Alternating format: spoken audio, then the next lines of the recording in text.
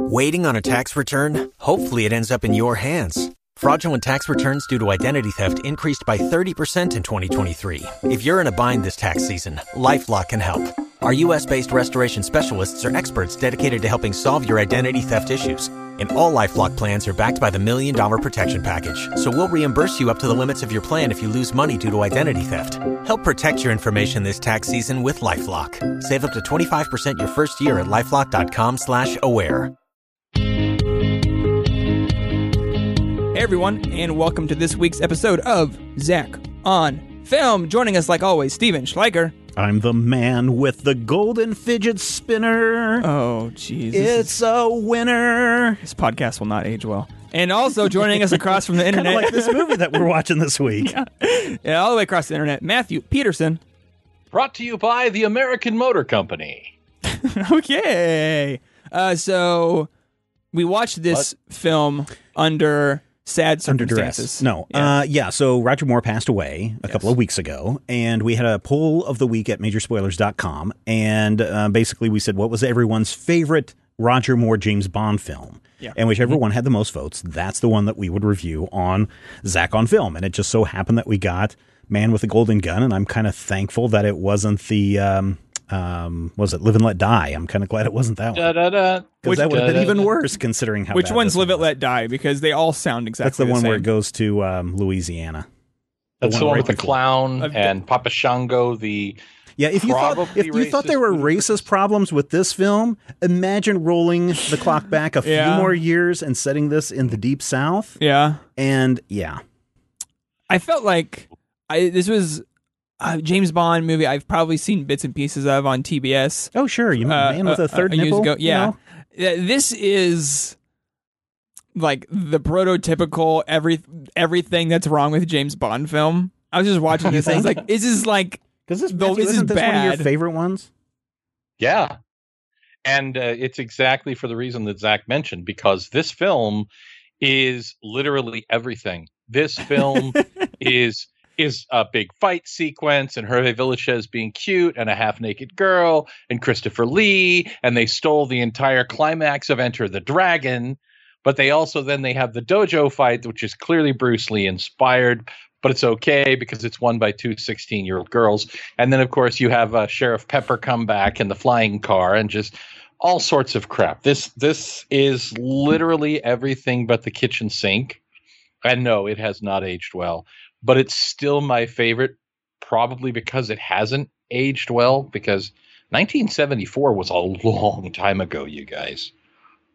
Well, so a couple of things that are going on in the world, kind of like now. You know, people are worried about the climate, worried about energy. We're going to be out of energy in a few years. Right. Great Britain is still just recently coming out of the gas crisis of 1973. So by the time this film hits, alternative energy, solar power is kind of a big deal. And the weird part is, so much of that Solex thing that he's hunting down is pushed completely out of the way. That Bond is like, he's been following this professor and guarding this professor and making sure that the Solex device is fine. And then the whole movie is just derailed while Bond has to go and figure out who is Scaramanga and who has hired him and what does this Chinese dude have to do with anything and why is a Chinese dude hanging out in Thailand as a major player in Thailand and not in China? Probably because they can't film in China. Yeah.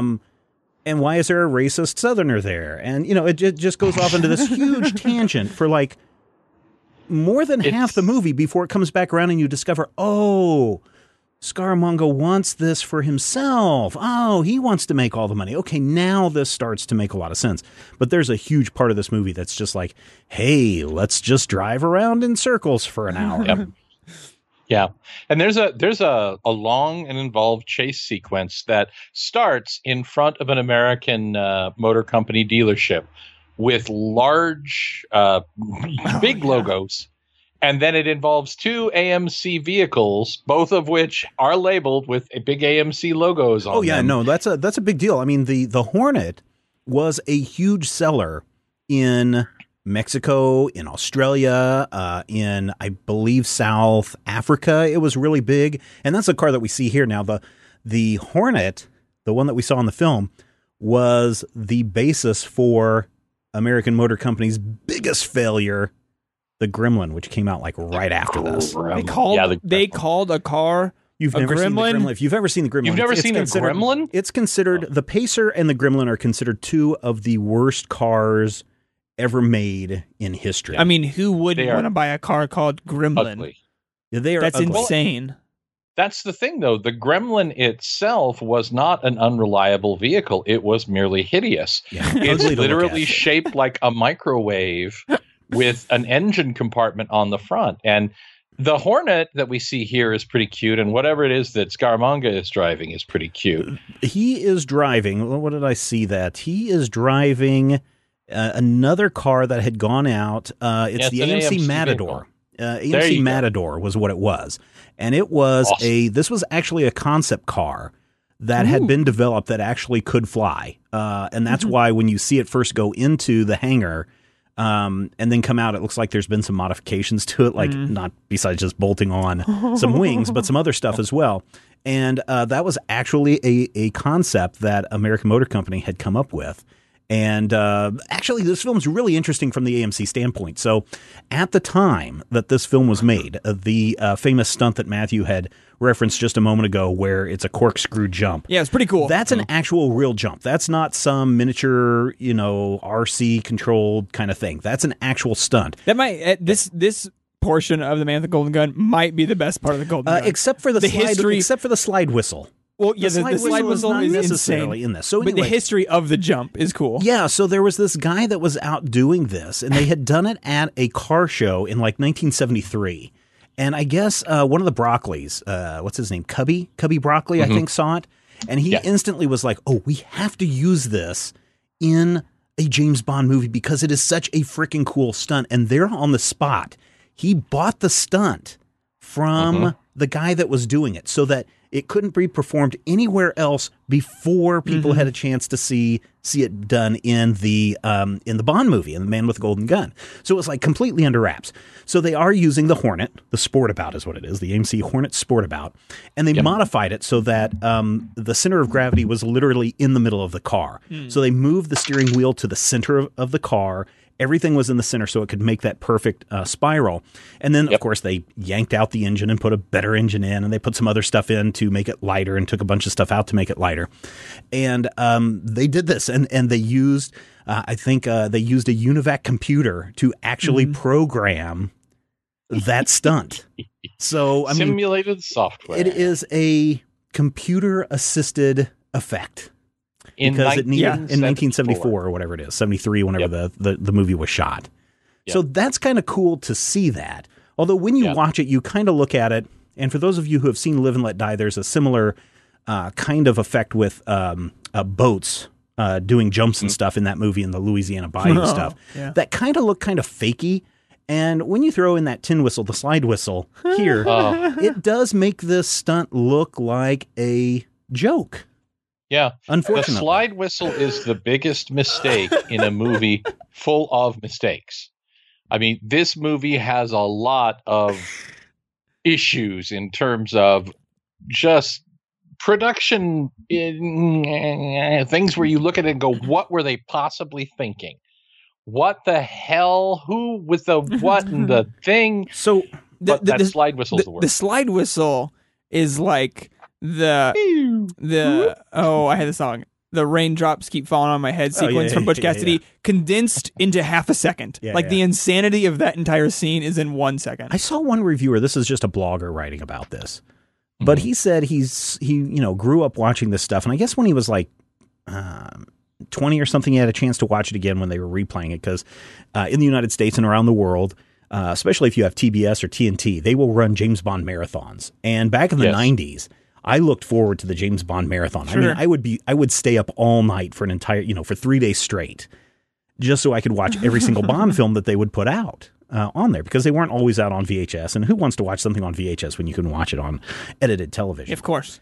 But there was a person who I read online. I don't remember what the site was, but he said he was watching it with his brother, and they were all geared up and excited about this. And they were watching Man with the Golden Gun, and as soon as the car does the flip and he heard the slide whistle, that ruined the entire film for him. He guessed in all the years he had seen it, he'd never recognized that there was a slide whistle in there. You don't remember it. And he remember walked the out. visual. Yeah, he walked out of his house and had to take a breath, he says in his blog. And it was like, at that moment, I realized James Bond movies are prepubescent adolescent fantasy, and they are not meant for older people. And that's why you have sexy naked women dancing over the title credits. You have a very poor racial stereotype of the girl who's swimming going, I have no clothes on. My name is Chumi.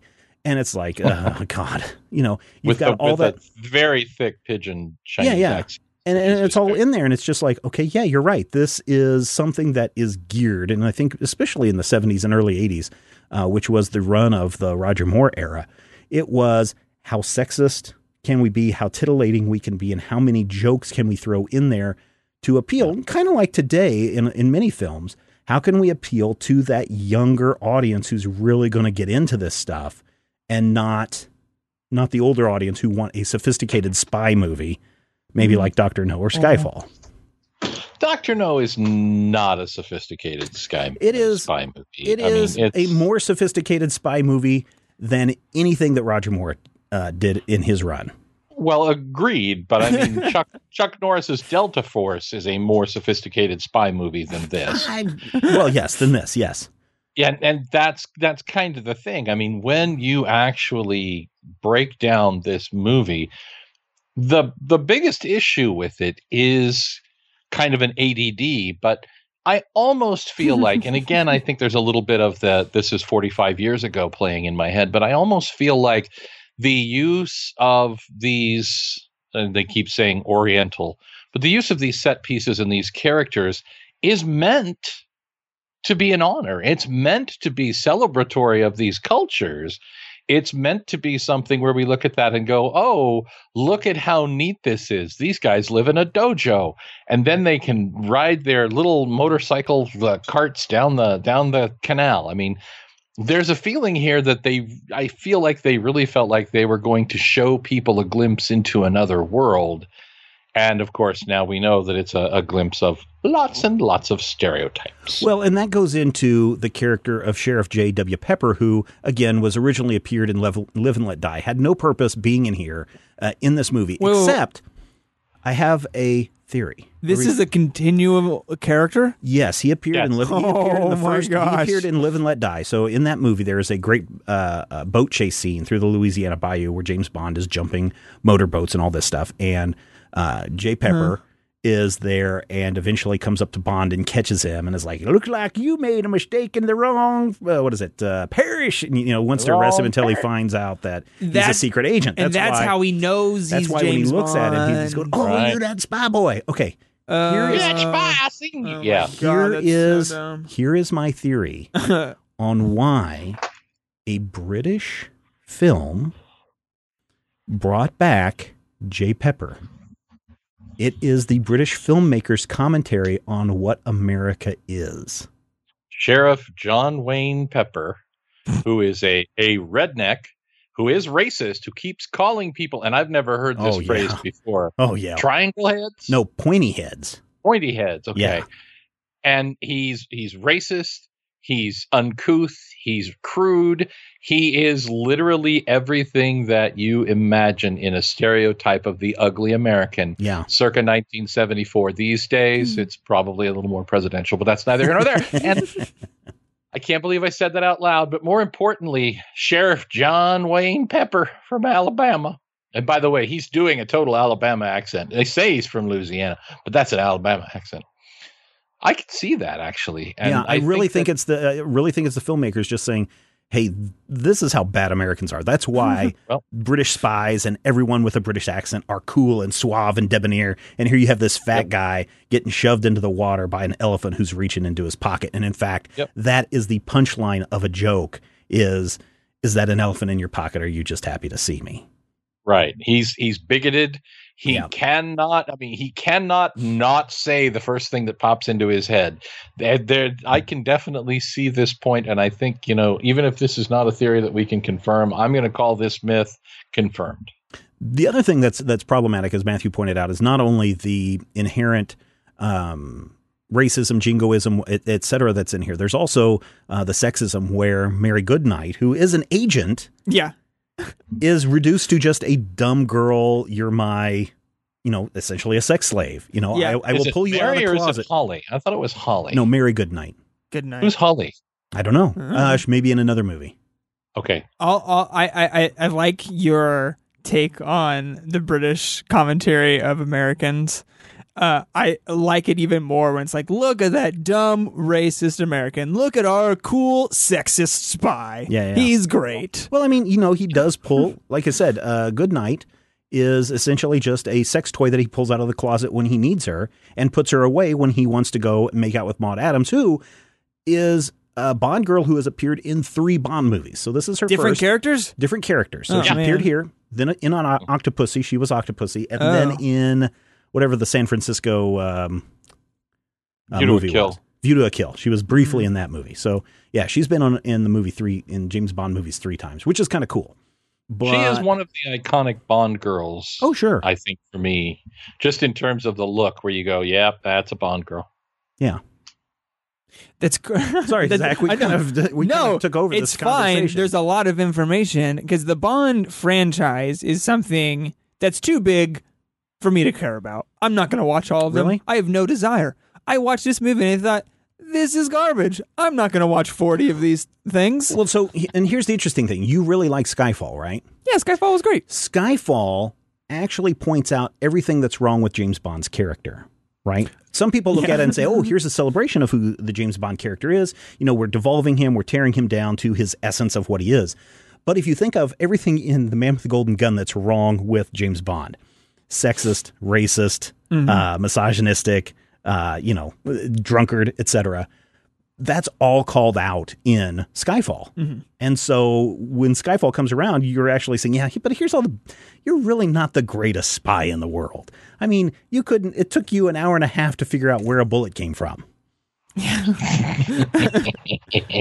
Well, there's just so much of Bond that can be interesting. Because I thought a lot of this movie was uninteresting based off a whole lot of things, mainly a lot of the problem areas we've already addressed. But then the extended where are you fight sequence in Scaramanga's Crazy Maze, that was so well done. Right. It was so good to watch. And then it really just dropped off the edge and got worse at the end. Oh, yeah, yeah. And then it was just like bad. And then so the other thing that we see start to happen in the James Bond movies when Roger Moore takes over is more campiness. Which personally I believe culminates with Octopussy, where they make Roger Moore dress as a clown for 20 minutes of the film as he's trying to escape Romania or wherever that he's coming from. But here we start to see things like, James Bond is trying to loosen the Solex device, and Miss Goodbody bends her bum over and presses the button, which sends down the laser, and nobody knows what's going on. And there's so many portions of the movie, I think, that was the worst. Like the slide whistle is probably on the top. The almost killing James Bond with your butt is probably second. That slapsticky bit where he's trying to get the bullet out of the belly dancer's tummy. God, yes. And then someone breaks in and he accidentally swallows it, and then he's like, quick to the nearest pharmacy. And I'm like, oh, that was wait, so dumb. Is he getting Ipecac, or is he getting some sort of diuretic or something? Yeah, that should have been followed through more. That was the big flaw in The Man with the Golden Gun. Is this laxative or is it the vomit situation? We completely forgot about that opening scene about the missing bullet. Yeah, I mean, slapstick from top to bottom. And I was so ready to be like, no, this was a halfway decent movie until Nick Nack shows up on the boat. I'm like, you stupid movie makers, why did you do this? Which part? At the end where they throw him in the suitcase and throw him overboard? Yes. Oh, okay. When it's like, I'm going to kill you, and now I'm just going to throw bottles at you. It was so unnecessary and dumb. And they even like, this is funny. We're going to trap him in a suitcase. We're going to put him in a wooden cage on a boat. Question for you guys, and this is really a question for Steven, because I doubt that you have any memory of this, Zach. Thank you. Okay. Fantasy Island. Yep. Comes out of this. It has to. That's what I was thinking too. Because Mr. Rourke not only dresses like Scaramanga, he resembles Christopher Lee as Scaramanga. Right. There's that iconic sequence at the beginning of every episode of Fantasy Island where you see Hervé Villechaize run up that spiral staircase, which is in this movie. I mean, this really feels like somebody went, let's take this Hervé Villechaize guy, put him in here, and make something like the thing that people know him from. Right. No, I totally agree with you on that. That had to have been where it came from, because the similarities are just too. I mean, here's the little person manservant. Here is here's the smart dressed guy who's living on an isolated island somewhere and living out the greatest fantasy because he has everything at his fingertips. Yeah, I can totally see that. The white linen suit with the dark tie. Mm-hmm. Yeah, just totally. I was watching this and going, yeah, somebody said, let's just turn this into a weekly Love Boat show. And now, we forgot the brilliance of that. Francisco Scaramanga, the main villain in this, who only needs one bullet. Scaramanga, which I can't imagine that a 4mm bullet 4.2, thank you, would be powerful enough to kill somebody at a distance from a gun that small. But hey, they have a guy. But anyway, it's a golden bullet. Yes, obviously, which works. One of the hardest metals in the universe is going to penetrate someone's skull. That's exactly what you want to do. But Scaramanga, played by Christopher Lee, who many people know as Dracula. Or also Prince Dooku, or whatever his name is, from Count Dooku. Count Dooku from Star Wars. I didn't know he was Dracula. You didn't know he was Dracula? Go look at like 60s and 70s Dracula movies. He was in like 6 Dracula movies, man. The Hammer House of Horror is built on Christopher Lee, man. Yeah. Wasn't he also one of the scary wizards in Lord of the Rings? Yeah, he was Sauron. He was Sauron, yeah. Mm-hmm.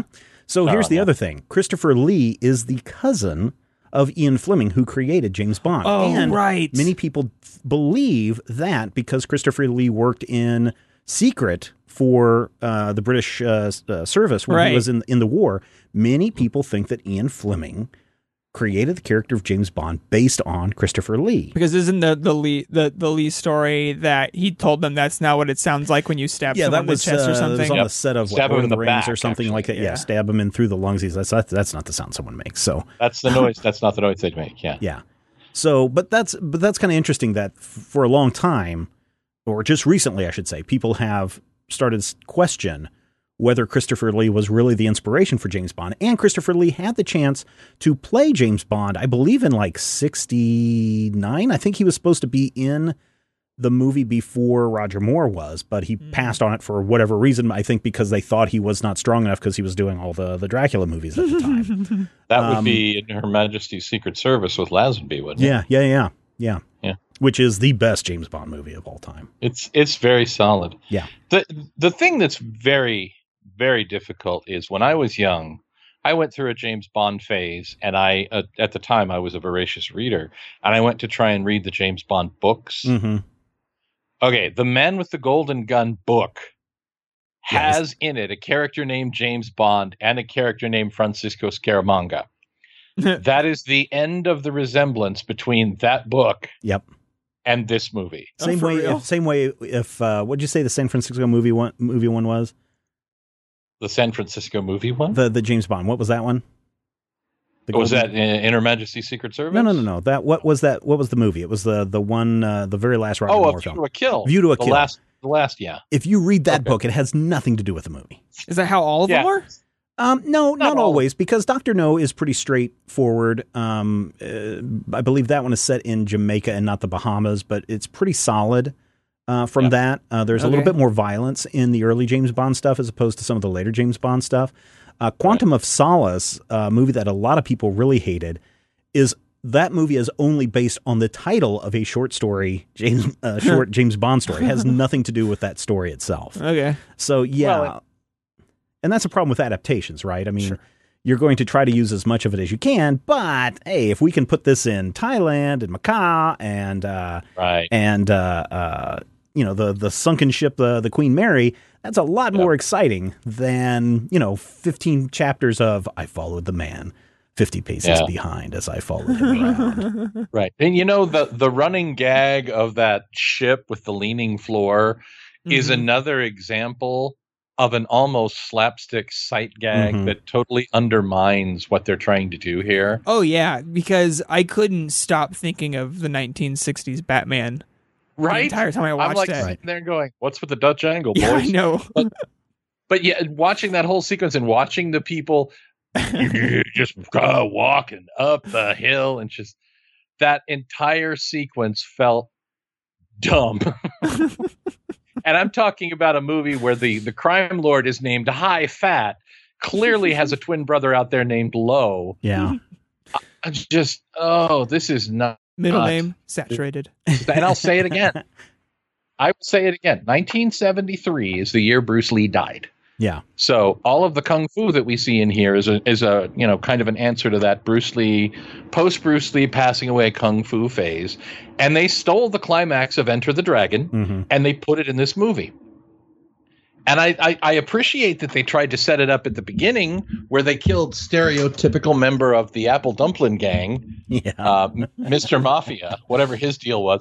The guy who actually apologized to a wax figure of Al Capone like it was Jesus. Well, see, the weird thing is about that is at one point I thought that it was revealed that, when Bond goes through that when the Gangsterland opens up, that the guy that was killed at the beginning of the movie had been stuffed and was one of the bad guys in that alley, but I guess not.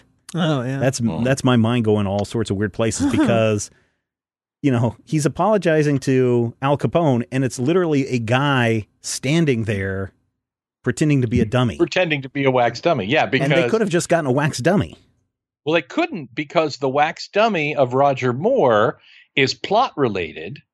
And if you're going to have a wax dummy of Roger Moore played by the real Roger Moore, your other wax dummies have to be of a piece. I mean, that makes sense to me from a production standpoint. First of all, wax dummies are expensive. And second of all, it helps the fact that that's clearly really Roger Moore just standing there, maybe with a coat of silver lacquer on his face. Yeah.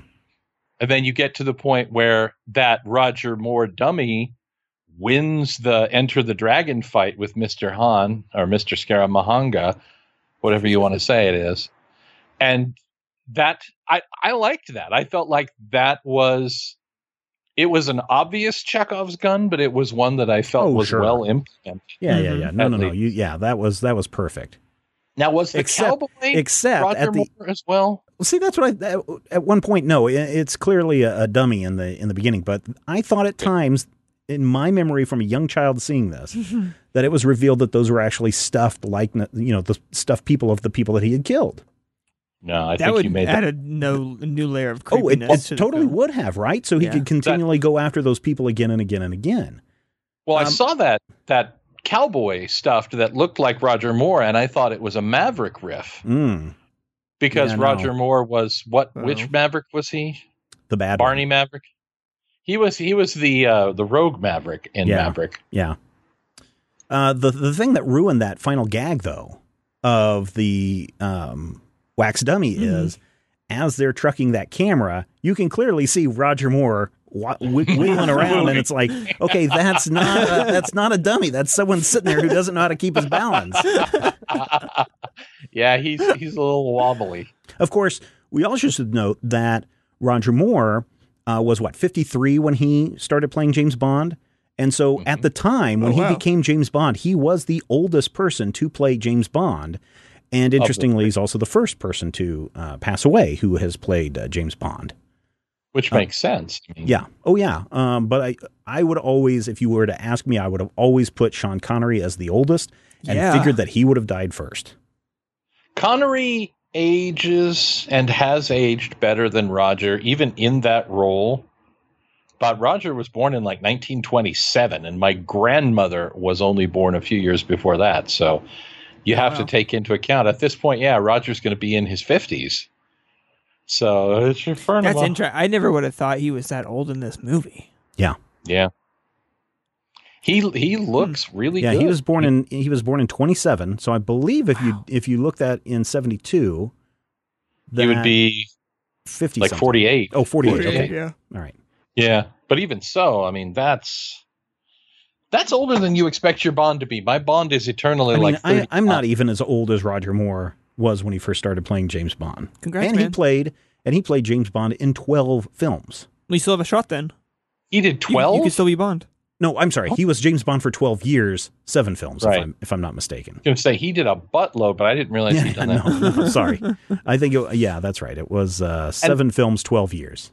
while we're talking about things that have not aged well, was anybody else extremely skeeved out by him breaking in to her hotel while she's in the shower, then beating her up while she's basically naked to get the information that he wanted? Oh yeah, I mean yeah. I mean, There is not a scene or a sequence in this film that is not cringeworthy by today's viewer.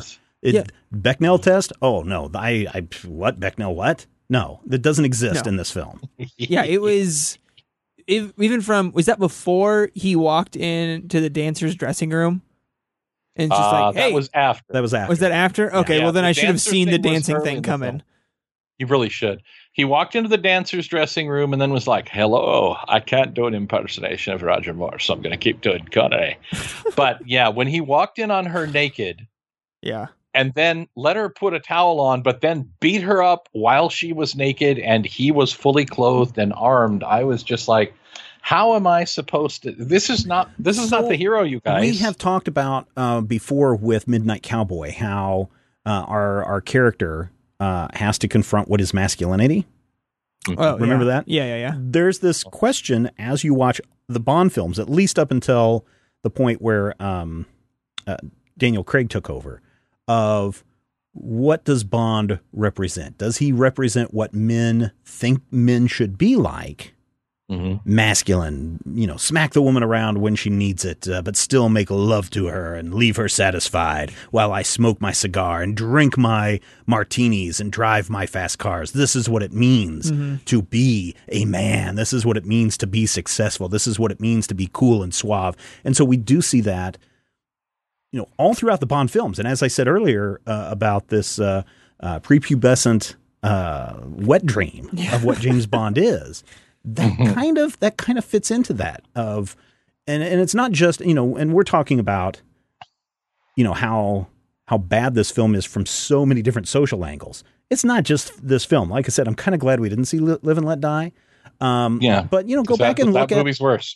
As much as I love On Her Majesty's Secret Service, the gimmick of that is he goes up to Telly Savalas's lair on top of a Swiss mountain to have his genealogy researched. And the only people that are there are George Lazenby, Telly Savalas, and a dozen women from around the world. And as he's trying to figure out what's going on, he sleeps with every woman in the place multiple times, sometimes some of them in the same night. So I'm not saying that James, that this is the problem with James Bond films. A lot of James Bond films are this way. Yeah, and I understand that the original stories are even more sexist. Oh yeah, and more violent, and make him even more of a brute and an overt rapist. So I don't know. I mean, that's the problem. We love James Bond, though, these. but I mean, it does bring up this question of how is masculinity? How are men who are looking at movies like this? They watch this and say, well, if I'm going to be like James Bond, I must also do these things. Or, hey, I do those things already. I beat my wife, so it's okay. I'm just like James Bond. Yeah, that's the problem with these. Is the same thing we talk about so many movies from the 60s and 70s. It's like, it's hard to watch them no matter if they're a great film production, because it's like you have to encounter so many horrible things you have to look over. Okay, so what gives us, Matthew is saying from, young Matthew, young Stephen. Yeah. We look at these films, and why do we give a pass to the sexy names, Octopussy and Chewie and all these other things? Why do we give a pass to that and to the smacking the woman around and then, making love to women, or shoving a girl into a closet while you make love to the other woman and she's just listening to the whole time? Oh, God. What about this movie gives us a pass on that? What makes us forget about how racist and the racist slurs that are going on in this movie? What makes us forget that or give it a bye and accept it as okay? One could be it's a product of the time, but I think there's something else that steps over those and gathers our attention. Part of it is definitely that zeitgeist. It's that expectation where you see something in its time. You see something as a contemporaneous piece of pop culture, but then society moves on past that. And your brain and your memory does change, and the things that you expect change. And sometimes as those changes happen in your head, you no longer think, your brain would no longer think, not that I have ever thought that it might be acceptable, you would no longer think that, the portrayal of a giggling pigeon naked girl who's clearly meant to be some sort of prostitute saying her name is Suck Me or something. I can't remember what her name actually was. Shumi, my bad. When you have that moment, your brain goes, that is not acceptable. And I know that now. And somehow you almost shut it out of your head until it comes back and hits you full force. You're like, ugh. You know why? You just kind of pass over the chew me line is there's a naked girl in the pool, and you can see that she's naked in that pool. So all we remember is the positive feelings of a clearly naked woman. You blank out a slide whistle because you're looking at that flipping car going, holy crap, that's cool. You forgive, women in refrigerators because that car turns into a plane. Oh, look how cool that chase scene is. Look at that gunfight that's going on. Oh, look at the high action that's going on. Oh, look at the funny little man that's running around. That's so cool. And so because of these big action sequences or these big parts that are in these films, our mind literally, I truly believe that our mind literally blanks out and forgives all the worst traits of any Bond film. Because what I remember about this movie before the viewing? I remembered three things. I remembered the AMC jump. Yeah. I remembered Sheriff Pepper being a schmuck and that whole action sequence on the river. And I remember James trying to push the little teenage girls back and having them step forward and kick butt all over the dojo. Those are the three things that stick with me from this movie. And to some degree, they are the most successful set pieces in terms of the action in the film. I didn't remember the global warming subplot. I didn't remember the Thermex nitro clort. I barely remembered Scaramanga's thing with the third nipple, which, tying into your discussion of masculinity, the way Scaramanga is portrayed just has that slightest edge of the fey and feminine to it. But is it revealed? Because I thought maybe it's revealed in the movie and I'm just or remembered or whatever. But that someone who has the third nipple, a man who may have a third nipple, is actually more virile, believed to be godlike, immortal and virile. And is that said in the movie? That is touched on briefly. Okay, in the movie, not really virile, but they do say that a man who has a third nipple is believed to be invincible. Oh, okay. But yeah, you do tie into that and. It comes down in simple things like when they're touring the thing and he's like, here's a complex machine. I don't understand it. Ha ha. And Bond is like, that clearly does this, that, and the other thing. I learned about it in school. I read of it in stories. And it's this unit measuring contest, really, where Scaramanga has the upper hand, but Bond is bound and determined to explain to him that is an entirely subjective take. And that he's about to lose the upper hand and also get shot in his third nipple.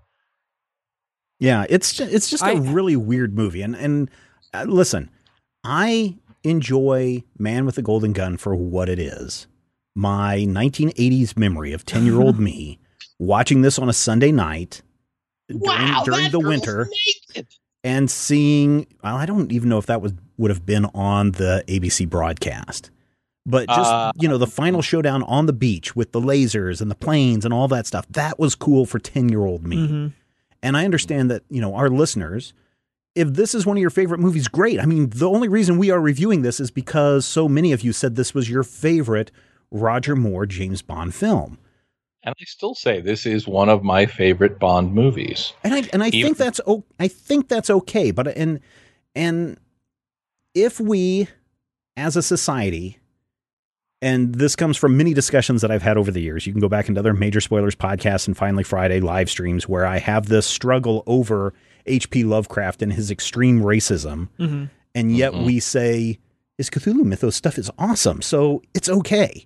I think the same thing holds true here. If we recognize what the major problems are with these stories and why these are here. I mean, yes, it was the times. This was the way people acted in society at the time. This is a reflection of those times. If we can recognize that, but also recognize that we are and should have moved well beyond that. It's still okay to enjoy a flipping car and a gun that breaks down into 3 separate pieces and, you know, a 007 engraved. And, oh, here's a gun that's designed for a man with 3 fingers. I mean, that's totally okay. Yeah. I think that's okay to enjoy this film, providing you understand that it does come from a place that's super problematic. Yeah. When you're dealing with a problematic, even, you know, not just material, but in some cases, creators, it is possible, and I believe healthy, to appreciate the parts of a work that are good without ignoring or, you know, glossing over the fact that the creator or the material or the portrayals from 1974 are super bad, super problematic, are things that are just not good. And I think everybody's going to have that level of, where do you draw the line? For me, it's always Papa Shango. When I watch the one with Papa Shango, I'm like, no, man, I'm out. That's too much. That's too much of this, you know, just the portrayal of that character and the whole voodoo subplot. Really too much for me. But again, here I look at it and I go, oh God, this is insensitive. Oh, look at that car fly. Yeah, no. So I feel like as long as you remember this is insensitive, and you know, when you say to somebody, hey, have you seen The Man with the Golden Gun?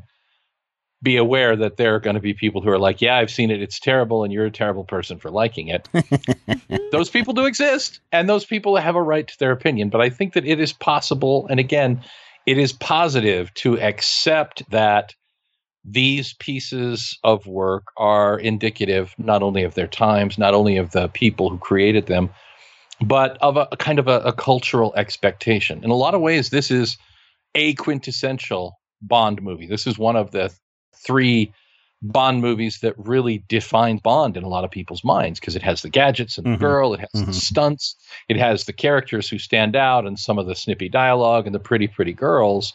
I would say that it's this one and Dr. No and the one with the underwater lotus are the ones that really pop out. Isn't that Octopussy? The Spy Who Loved Me? Oh, Spy I think Who it's The Loved Spy Who Loved Me is the one with the lotus. Yeah. Those 3 are the ones that really stick out to me, though, as kind of the high points where people go, remember when Bond fought that guy who made a gun out of his cigarette case and his cufflinks. Pins, yeah. Right. I think your statement that you remembered from the blogger about how James Bond is for like prepubescent teen boys just makes so much sense now. I think that's like my new way to look at all of Bond, because I started this movie into that. So as adults, it also taps into our prepubescent brainstem. Yeah. I started the movie. You get a little bit into it, and you're about 45 seconds in, and you're like, oh, a third nipple is a plot line. And I sat there and I said, there's no way that I just saw that on screen.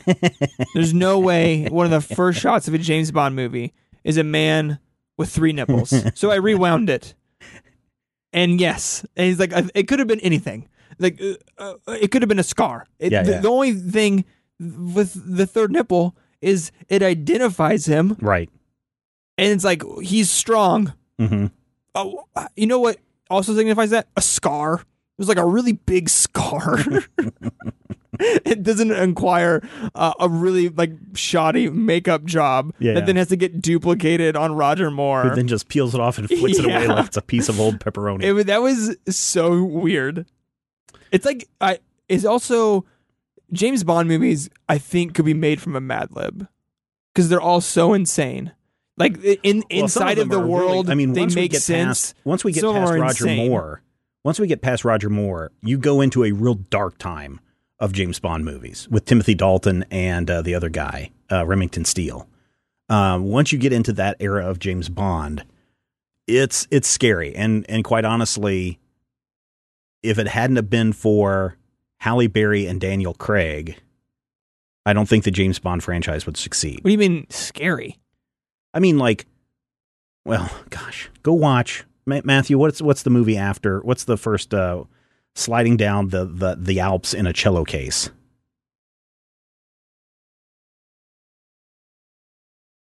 Matthew. Maybe it paused. Are you there, Matthew? Matthew, unpause. Matthew. Oh no. Well, it looks like we've lost Matthew. We've lost that's okay. The internet. But yeah, I mean, there just gets into some weird things. Like there's a whole movie, and this again is a sign of the times. There's a whole movie where James Bond is helping the Taliban. What? Yeah, because they're fighting the Russians. Oh, right. So it's a real sign of the times. But it is a real dark time for that series. And until Craig comes in, and I forget the movie that was right before it was like the 20th James Bond film or whatever it was with Halle Berry in it. I think that's what brought. The one with Pierce Brosnan. Yeah, that was the North Koreans. Yeah, diamond face guy or whatever. Diamond face man. Yeah, it's horrible. It's really really bad. Did I save Christmas? Yeah, you did save Christmas, Matthew. Congratulations. Okay. You and James Bond both saved the holidays once and for all. So I have another question about James Bond mythos. Okay. We've already established that we can have recurring characters in the racist Louisiana cop. Right. So we can have recurring characters. Mm-hmm. Right. Why, and tell me how this happened, is Nick Nack replaced with Odd Job? Why was it not a continuing character? Well, so Odd Job was like 4 movies before. Oh, it was before Nick Nack. Oh, yeah. Oh, Odd Job is a Sean Connery. So why did Odd Job not become Nick Nack? Or why did Odd Job not stay? Because Odd Job got his head removed, I believe. Oh, yes. Okay.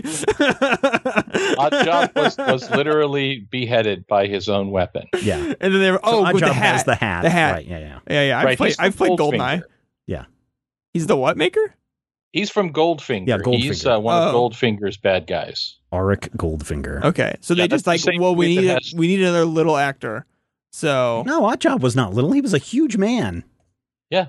Odd Job was a man named Harold, who was like 6'2". He was a former weightlifter, a former professional wrestler. No. Yeah. Odd Job is not a short person. Is Nick Nack the only short person actor in the James Bond franchise? I believe so. You may be thinking of Dr. Evil's sidekick Mini-Me. I hope not. No, This is the thing. The character who that is Odd Job. In the Harold Austin Sakata. Powers Harold movies. Sakata is his name. Thank you. Random Task in the Austin Powers movie is considerably smaller than Odd Job, but is basically visually the same character. And I'm wondering if maybe Random Task is who you're thinking of, because Mike Myers is smaller than any of the Bonds. And Odd Job is 5 feet 8 inches. So by your standards, Zach, yes, I'm sure he is considered a little person. I must be thinking, by your standards, I am considered a little person. I must be thinking of some weird like glitch in the Nintendo 64 GoldenEye, or Odd Job was. Yeah. Oh, hey, since we've been talking about actors and everyone who's been around Roger Moore's and all these Bond films, Maud Adams was around, how great Scaramanga, Christopher Lee was. We really should mention that Haifat, an Chinese American actor. Was born in 1903 and starred between 1931 and 1982. Appeared in over 120 movies. Holy moly. He is a prolific Chinese American actor, and we should take our hats off to Richard Liu for his portrayal of Haifat and all the work that he did in the movies. He is in tons and tons of things, and I want to say I've seen him in 4 or 5 war movies, and he he always plays like the noble general who doesn't really want to kill John Wayne and such. Mm-hmm. Yeah. Yep. Anything else you want to talk about, Zach? Anything that else that troubles you? Oh boy, no. I think we pretty much covered most of my issues with this movie. I'm sure if I rewatched it again, because personal plea to like the Broccoli family, make James Bond movies rentable. Like, come on now, I had to buy this. And now I have this in my iTunes library. Someday your child will look at this, Zach, and go, "Dad, what were you thinking? I'm ashamed." The problem is, it's the only James Bond movie I own, so my child will think, this must be the best James Bond movie ever made. It's the only one my dad owns. Well, you can always delete those. You know that, right? Oh, I guess that's true.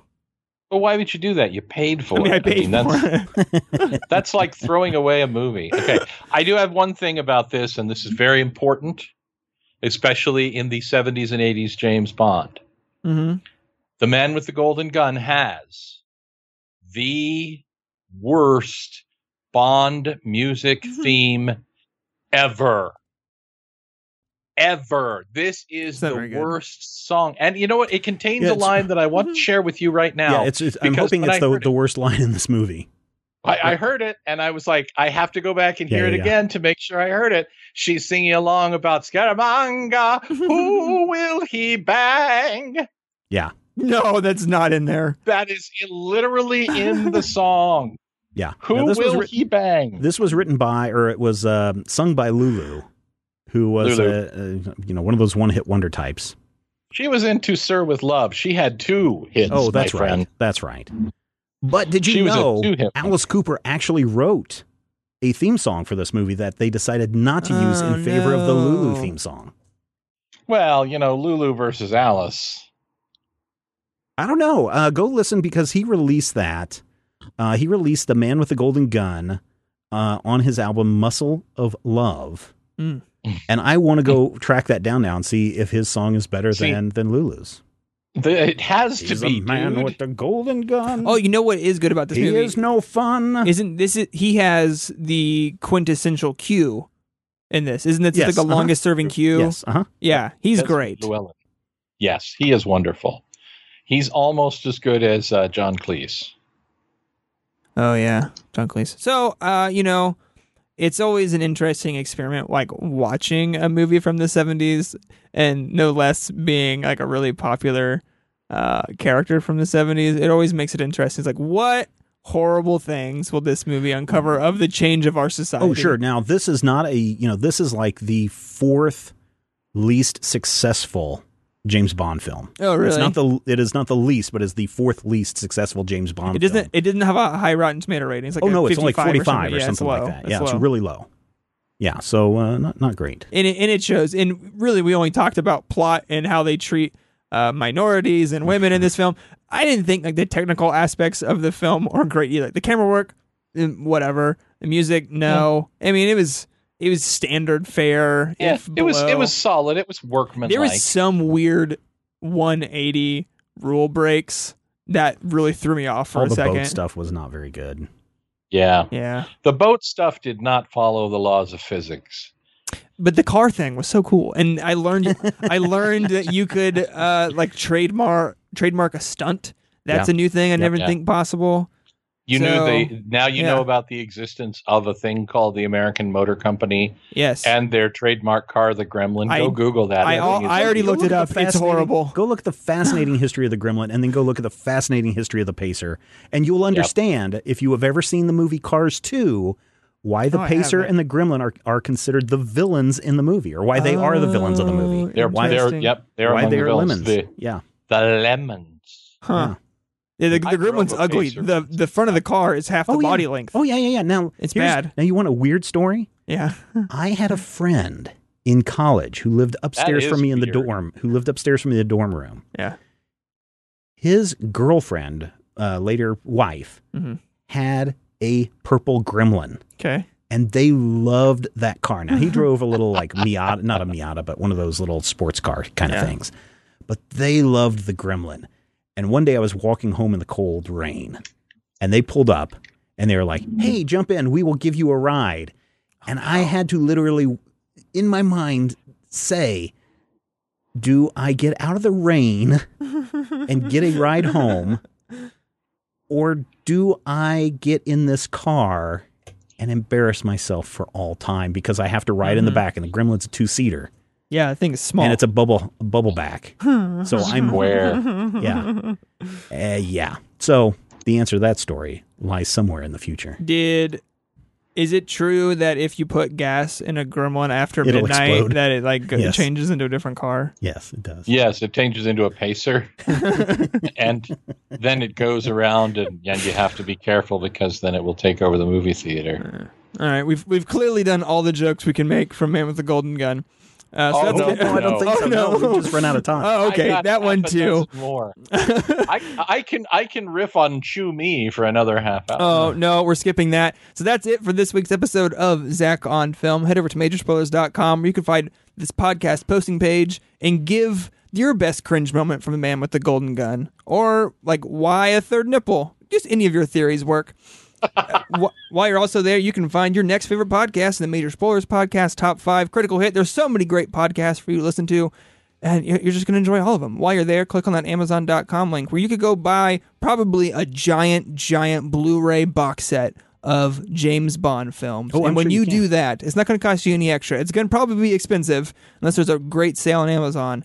But when you use that link, it won't cost you any extra, and a little bit of that purchase will come back to Major Spoilers to keep podcasts like this on the air. If you really love what we do and want to continue to see podcasts like this created, you could become a Patreon. A patron. Right. I always do that. I can never do it right. No. There's a lot of people that say that they're Patreons. Really? Oh, there's a whole cast where it's become famous that they don't know how to pronounce Patreon or patron. Yeah. So patreon.com/Major Spoilers is a place where you want to go if you want to help us out. A couple of bucks a month. If you thought this conversation with the three of us was worth $2, then go to patreon.com/Major Spoilers. Donate today. You'll get a bunch of extra content. You'll get some behind-the-scenes look. $2 keeps the lights on for us. If you want to contribute more, it's always welcome. I would hope that with all the content that we put out, people would consider putting in at least $5 a month. $5. That's less than the cost of an edible in Colorado, or less than the cost of a beer at your local tavern. Yeah, local tavern. Patreon.com/Major Spoilers. That's going to be it for this episode of Zach on Film. We'll see you next week. This podcast is copyright 2017 by Major Spoilers Entertainment, LLC.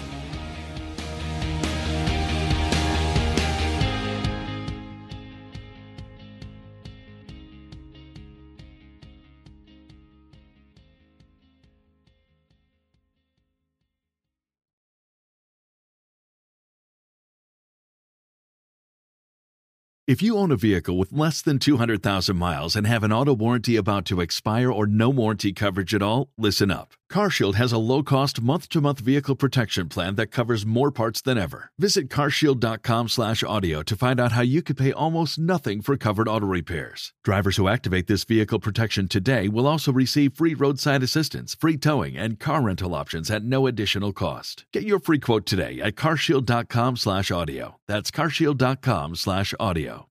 Shopify helps you sell at every stage of your business. Like that, let's put it online and see what happens stage. And the site is live. That we opened a store and need a fast checkout stage. Thanks. You're all set. That count it up and ship it around the globe stage. This one's going to Thailand. And that, wait, did we just hit 1 million orders stage? Whatever your stage, businesses that grow with Shopify. Sign up for your $1 a month trial at shopify.com/listen.